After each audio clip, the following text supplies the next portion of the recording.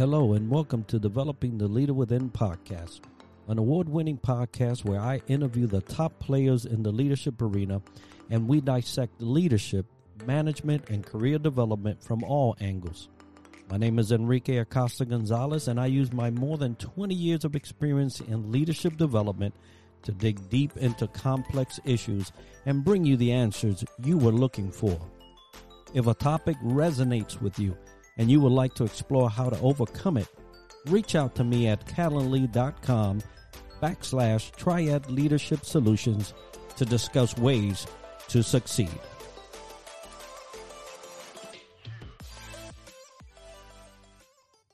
Welcome back to Developing the Leader Within podcast as we address leadership from different angles to bring you what you need to know how to succeed. Today I have with me Tracy Sinclair.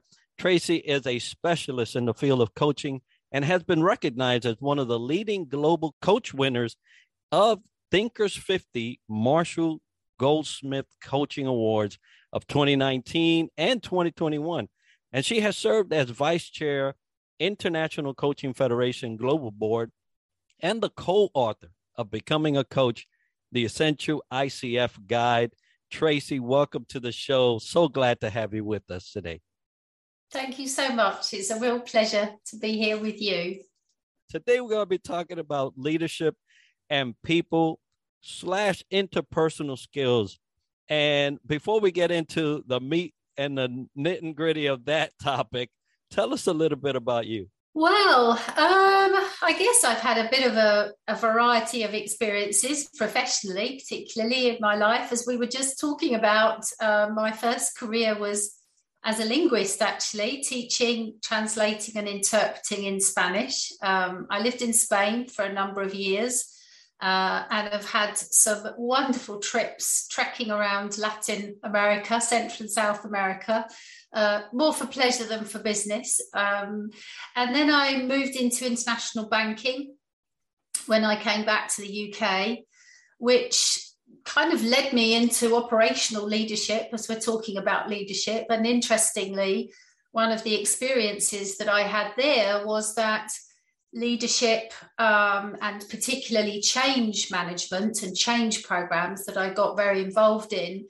seemed to be more focused on processes and systems than the people. And that the people change was kind of the last thing that was considered, and the people had to just fit into the changes that were happening. So my business evolved from there. I left corporate life, set up a leadership development company, which I've had for a number of years.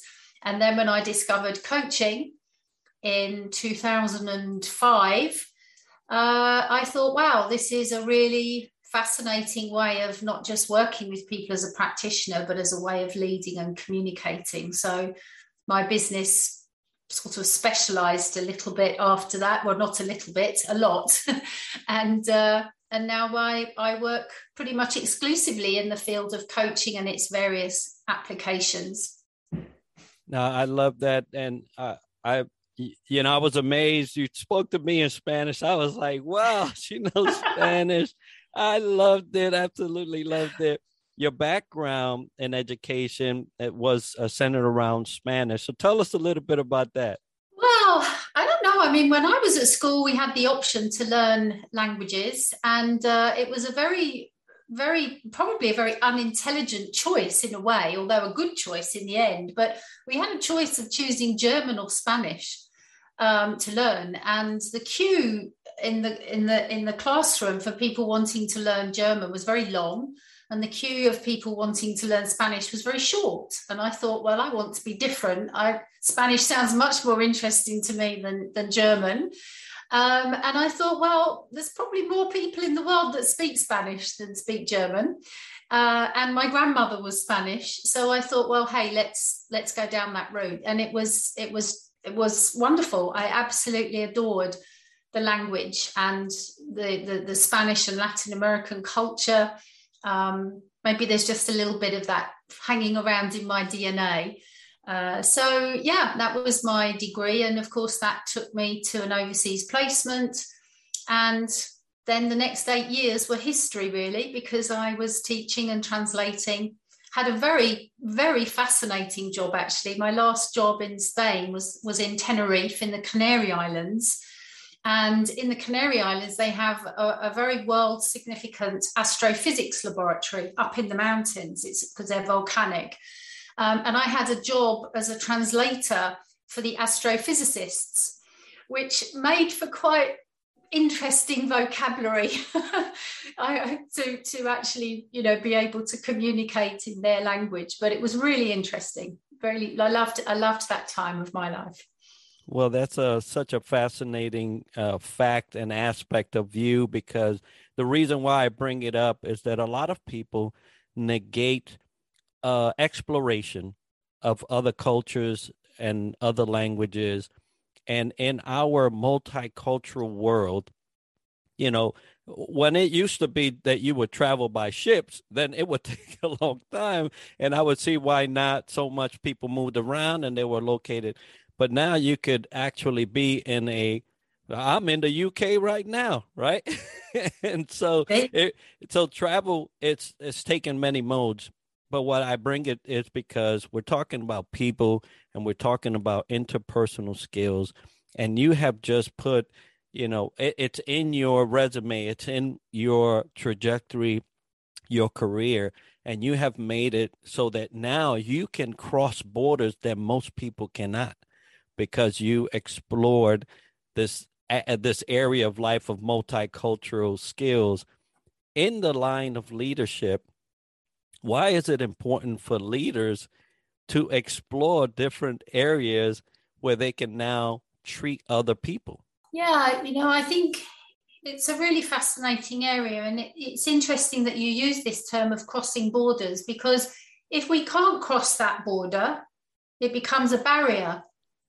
It moves from a border to a barrier. And of course, there are borders and boundaries. And in coaching, we talk a lot about different kinds of boundaries that help the coaching relationship to be safe and appropriate and all of those things. But a border is something that just marks a difference, isn't it? There's something that's on one side that maybe is slightly different for whatever reason than the other side. But if we can't traverse those things and navigate them effectively and fluidly and honor the differences, but at the same time have a fluid exchange between them, then that border is a barrier. And for me, I would have thought philosophically, that's a fundamental significance in leadership. If we can't cross those borders and be inclusive of those things, and whether that's the obvious of, cultural differences, which is a primary thought, I guess, around borders and difference and things like that. But it could be all sorts of different borders, just even different styles or perspectives of how to lead or how to approach certain strategic goals in an organization. So I think if we can't traverse those boundaries, those borders, then our thinking and our territory becomes very limited, very defined. And I would think that a leader's success is then limited and defined to a particular niche area. And in today's world, that I believe could be a disadvantage, because not only, as you've just said, you're partly in the UK and I'm partly in the US with you. We need to have that trajectory between us. We need to have that fluidity between us. I absolutely love that. Now, leaders, and before we started the episode, I told you about a leader that told me straight out, hey, I don't like people. And I say, why are you here? Right? How can you be here if you don't like or love people? So why is the love of people so central to the success of a leader? Yeah, I mean, it's a fundamental question, isn't it? I guess because maybe it depends what kind of leadership you want to bring. You could have a very authoritarian, directive style of leadership that relies on compliance rather than commitment. So one could argue, if one subscribes to that model of leadership, that maybe you could lead effectively without liking people because you just tell them what to do and expect them to follow. But I guess what that implies is, maybe some characteristics of that kind of leadership that are perhaps limiting or not so helpful. If we've got high levels of compliance, do we have the same high levels of commitment and engagement and belief and genuine motivation? So I think I think for a leader to not like people has got to be a huge barrier. You're going back to barriers.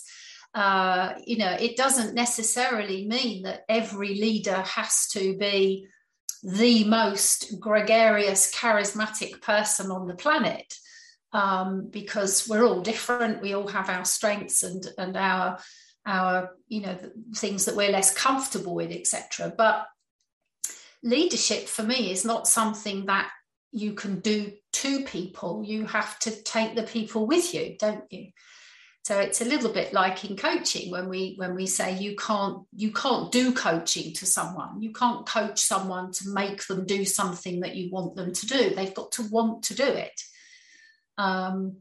What's that analogy of taking a horse to water, but you can't make it drink? And so I think if you don't like people to some extent or can't engage effectively with people, then that's got to limit the scope of your leadership influence. And I would say has a great bearing on the kind of culture perhaps that leaders create, because of course culture is nurtured conversation by conversation, action by action, isn't it, in an organization? And so if you've got leadership that is not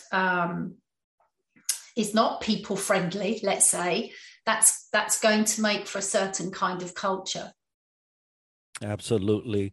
Now, you bring up a good point. We're all different. And so you have to know what you're strong at and what you are not so strong at, and kind of develop a team around that so that you can still be effective regardless of what your borders may be, your barriers may be, because at the end of the day, the success of the company is what everybody's trying to to rally around, or the success of a person, depending on what you're trying to achieve. Now, in loving people or liking people, that's one thing, but there still requires leaders still require some level of interpersonal skills. So, what aspect of interpersonal skills have you seen in your career that are more blatant, more out there, that you say, a leader should have at least this level of interpersonal skills in order to be successful? Yeah, there's probably several things, but one of the things that immediately came to my mind when you said that is it sounds maybe a bit obvious, but really good listening skills. One of the things I've noticed in teaching in coach training, for example, which I have a lot of managers and leaders now coming through coach training, is that they think that at the beginning that they're good listeners. And then when we've actually done some work on deeper listening, more holistic listening, really broadening the context of what you're listening to and listening for, many people respond and say, gosh, I hadn't realized how much I don't listen. I mean, that's quite a common reaction that I hear. In fact, one leader just 2 weeks ago when I was running a program, she came back the next day and said she was out with her family for a meal and she thought that her family were really close and connected with each other and they really listened to each other. And she sat back and she said, I just more observed the conversation. She said, and what I thought was lots of listening was actually lots of talking, is that people don't really listen to each other. They just talk a lot. And so I think one of the roles of a leader is to offer a sense of direction, to offer guidance, to offer strategies, processes, pathways towards vision. But at the same time, listening to other people, deeply listening to them, to their concerns, to their wants, their needs, their skills, their aspirations, etc., has got to be critical, surely, to taking them with you rather than it being just that one-way dialogue. And I think that deep listening skills is probably one of the most fundamental skills that, you know, any of us, regardless of what leadership roles we have, we could probably always improve on those. It's a natural instinct, isn't it, that our own ego wants to come in to a conversation. It's so easy for us to want to make a conversation about us in some way. And so I think deep listening skills would be my number one. I absolutely concur with that. As a matter of fact, yesterday I was having a conversation with my wife, and she says, "I know when you're listening, when you're listening, and when you're looking past me." I said, "Oh wow." I said, "Okay, well, that is definitely something I got to work on because I am a huge, supporter of active and intentional listening. It's obvious that even those that support and teach is sometimes a challenge with that. So I absolutely love that you brought that up as your number one. It's close to my number one as well. And so you mentioned coaching, and you know, you've been doing coaching for quite a while. You are involved in the ICF, an organization that I love and hope to be part of one day. We'll talk about that afterwards.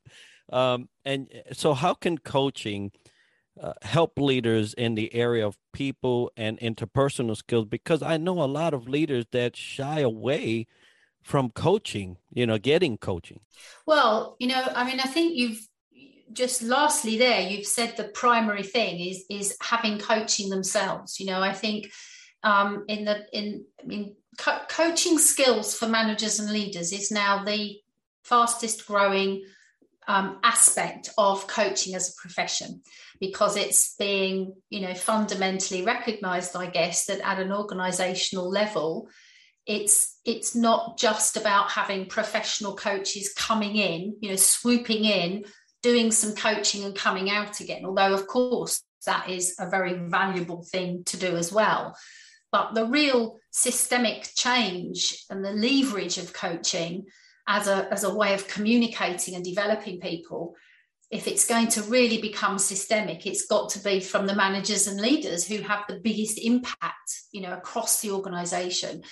And I think that the ones that sort of get it, if you like, more effectively are those who have been coached and have therefore had a good experience themselves of the benefit and the value that that kind of engagement has had for them, because then they are, I guess, you know, we're preaching to the converted, if you like, rather than just telling leaders that they ought to have these skills, because again, you can take a horse to water, but you can't make it drink. So just telling an organization's leaders that they ought to have these skills isn't necessarily the best way to get everybody engaged. So actually experience coaching is probably one of the best things.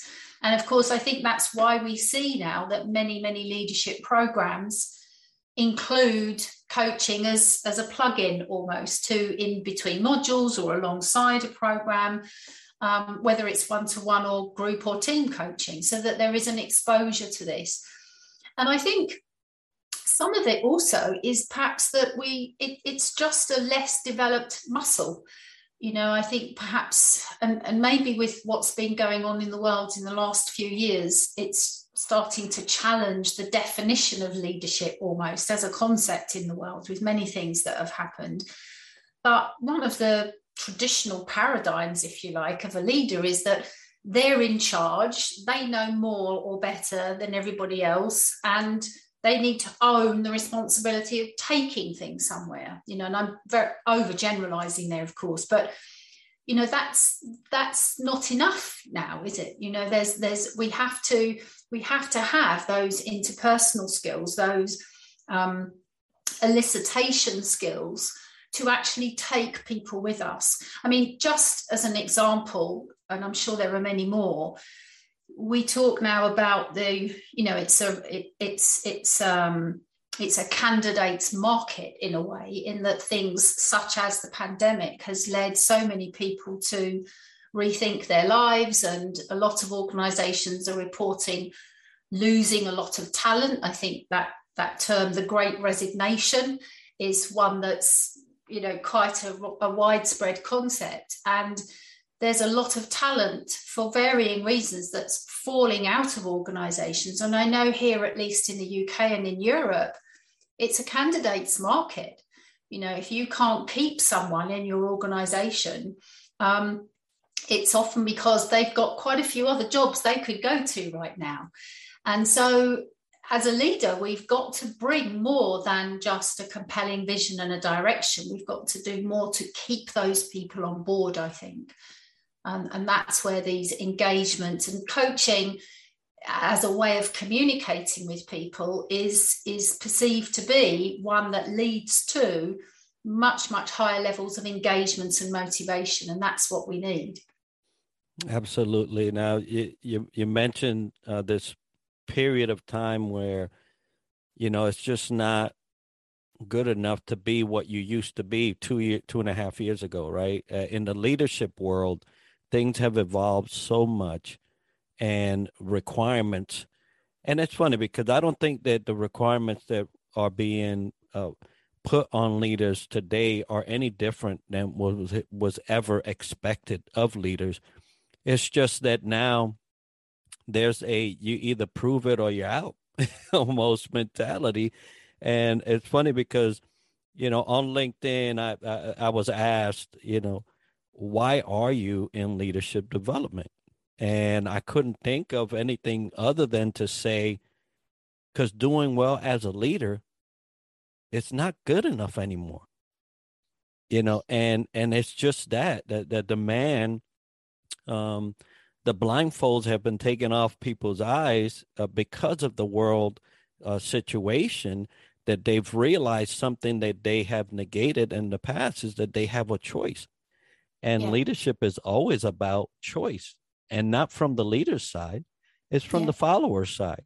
You get to choose who you allow to be your leader.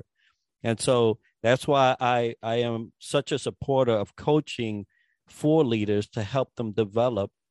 And I love it because sometimes it happens in the backstage and nobody knows about it. And truly nobody needs to know that you're getting coached and developed in these areas. And you've done it for so long. You even got into writing a book. And so that I want to bring up the book now, because I think it's just a phenomenal companion to the journey of the ICF. And so let's talk a little bit about becoming a coach, the Essential ICF Guide, and what drew you to actually write it. Well, yeah, thank you. Well, the ICF has done a big piece of work in the last couple of years to produce an updated and refreshed competency framework. It's something that's done periodically, but particularly timely at the moment, because as we're describing, not only is the world changing a lot and leadership therefore is changing a lot, it means that coaching is also still organically evolving. And so this updated competency model, one of the things I have found as a mentor of coaches, a supervisor or a trainer of coaches, is really helping people to truly understand what the competencies mean, rather than just being words on a piece of paper that tell them what they're supposed to do, which feels very one-dimensional to me. And, worst case scenario could lead to us being very formulaic almost as coaches, where we're just following, a certain set of to-dos almost. And I just am fascinated by how and why these competencies work. Why are they pulled together in that way? And what is it about those skills that make coaching effective?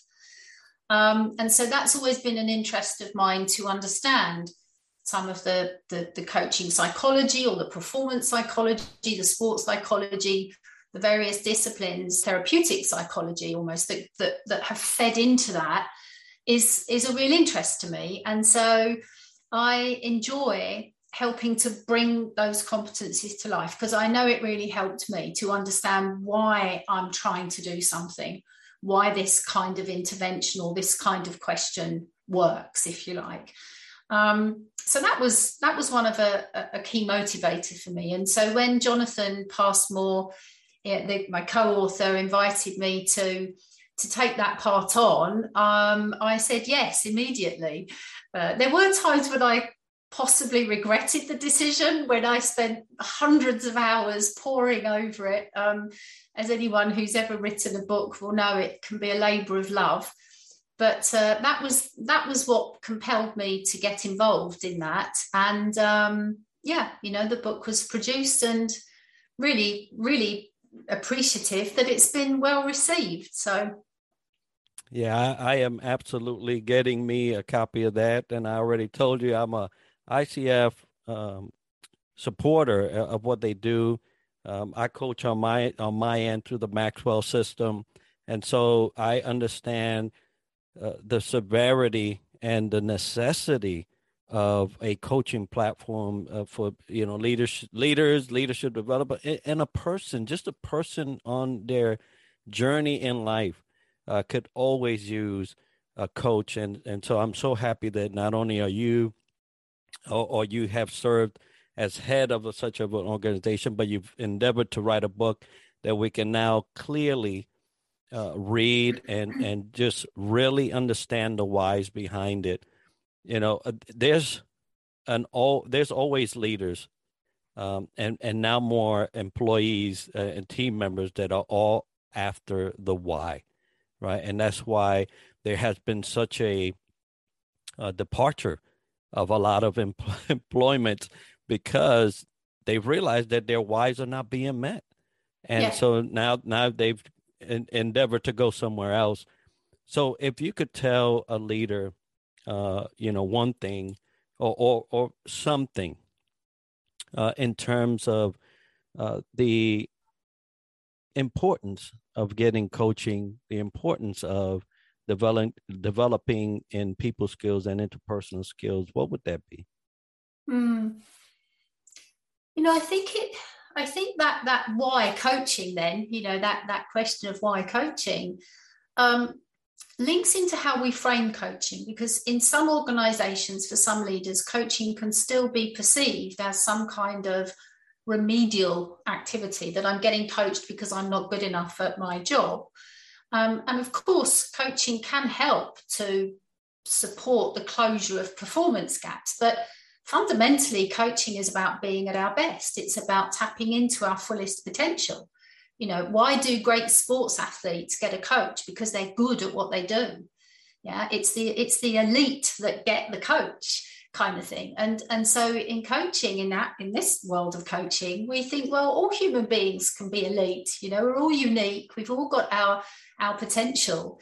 And so the why for me would be that working with a coach will help you to learn, unlearn, and relearn, which is what's really needed in today's world. We know that the way we've done things before, like Marshall Goldsmith's book, What Got You Here Won't Get You There, we know that there are fundamental things around how we lead, how we respond, how we think, that need to change. And one of even if you go to something like Charles Darwin's theory of survival of the fittest, the human beings survive because we can evolve, because we change and adapt and evolve. And I think there's a real challenge for leaders and leadership now to evolve.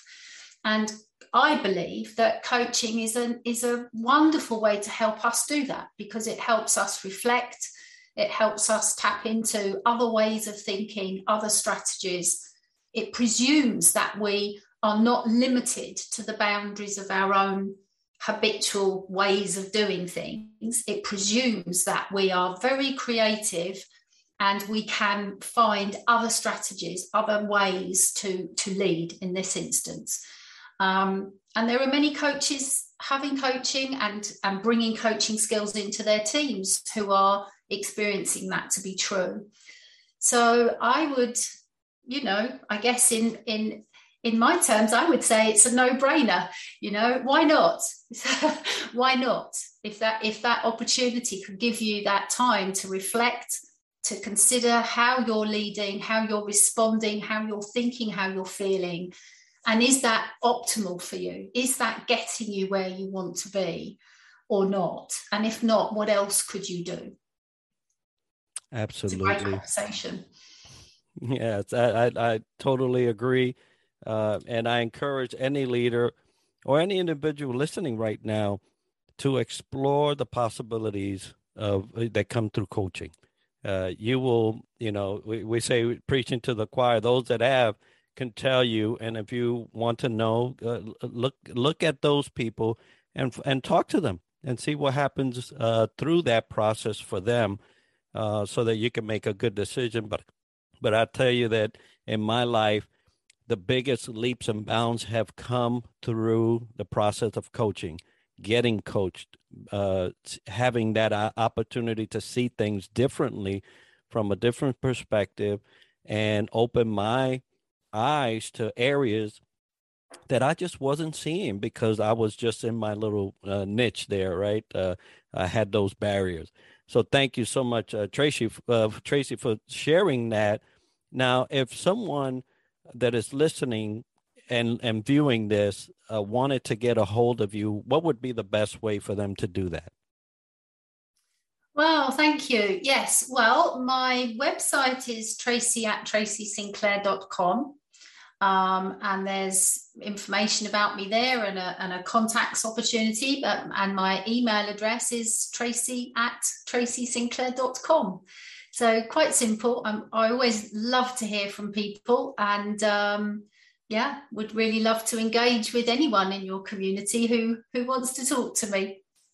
Absolutely. Folks, I'm going to have that as part of the video and show notes so that you can get a hold of Tracy. I'm also going to include the information of the book because I'm telling you, you'll want to support not only this project and that she has endeavored to write, but the information that she had mentioned is going to clear some of the whys behind the whole process. So thank you, Tracy, first of all, for being such a great professional. Congratulations on all the Marshall Goldsmith awards and accolades that you've been getting. I believe we first met when you were mentioned for the Mentor Award. And I love the fact that you are spearheading such a great endeavor.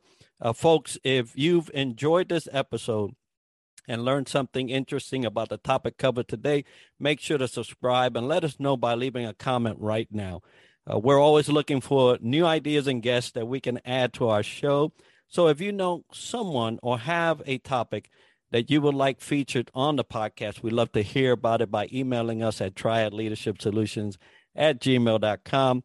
And be sure to tune in next week for another episode where we dissect leadership from another angle.